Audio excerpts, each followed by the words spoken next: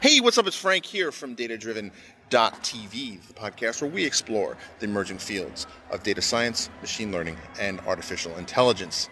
So on this data point, I want to share an experience I just had at the Kohl's in Gaithersburg. It's pretty interesting. I usually don't go to retail places physically anymore, which I think right there, other than grocery stores, right there's your sign, right? So retail has to evolve. And no two people, I think, have been more responsible for the evolution of retail in the last 50 years than Sam Walton and Jeff Bezos.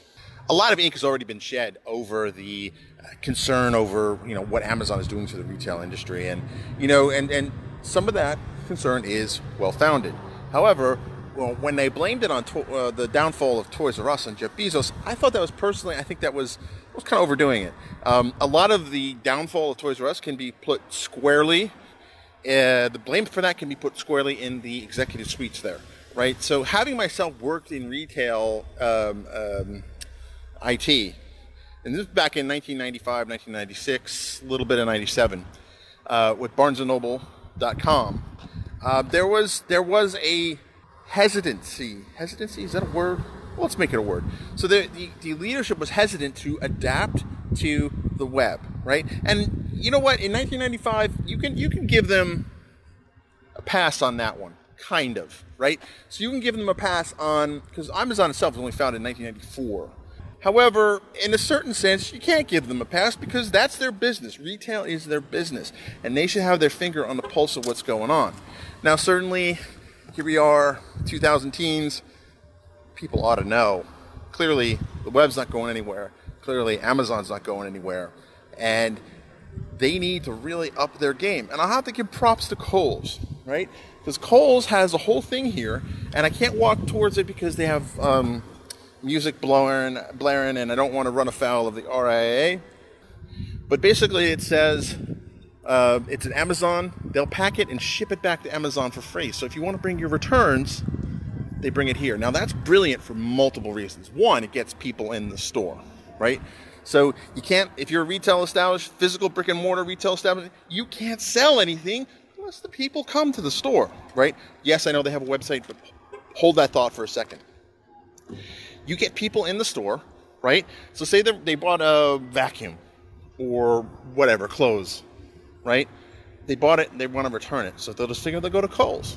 And this is where Kohl's is brilliant, right? Particularly with clothes, right? You buy something online, doesn't fit, you got to return it. And say you wanted to buy a shirt, pants, dress, whatever, you have to walk through the entire store of Kohl's to drop it off to the Amazon returning thing, right?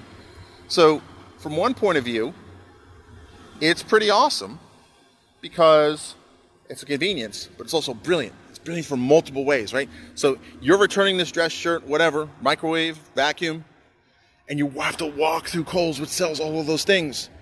So that takes advantage of the physical aspect, right? So a lot of times the brick and mortars have been suffering because they don't have the flexibility or the lower cost of operations that a strictly e-retailer does, right? So this takes advantage of that, where you walk past the clothing section, you can try it on.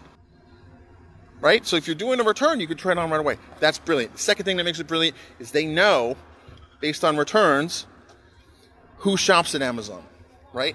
They don't necessarily know who, but they know in a given zip code or given geographic area how many returns come in, right?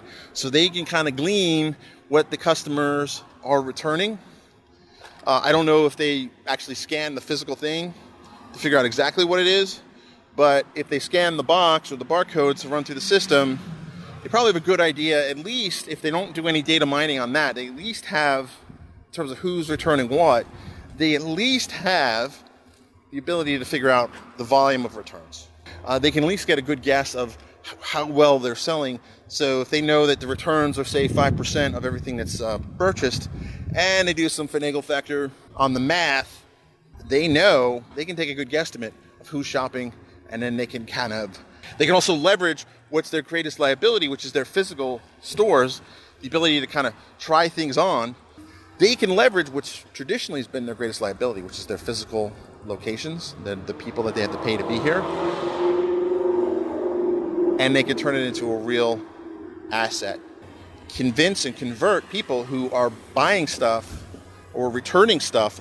They're still hungry. They're still looking for that item that they returned that did not fit their needs. Now, maybe they bought it already again on Amazon, but they can easily go here, try it on. You know, there was a sign I saw the other day that 80% of success is showing up. And I would posit that for retailers, 80% of getting a sale is having them show up. So I want to give a shout out to Kohl's for thinking ahead and adapting, right? Because it's going to be data. Whether or not they're using the data, I don't know. I can't say one way or the other.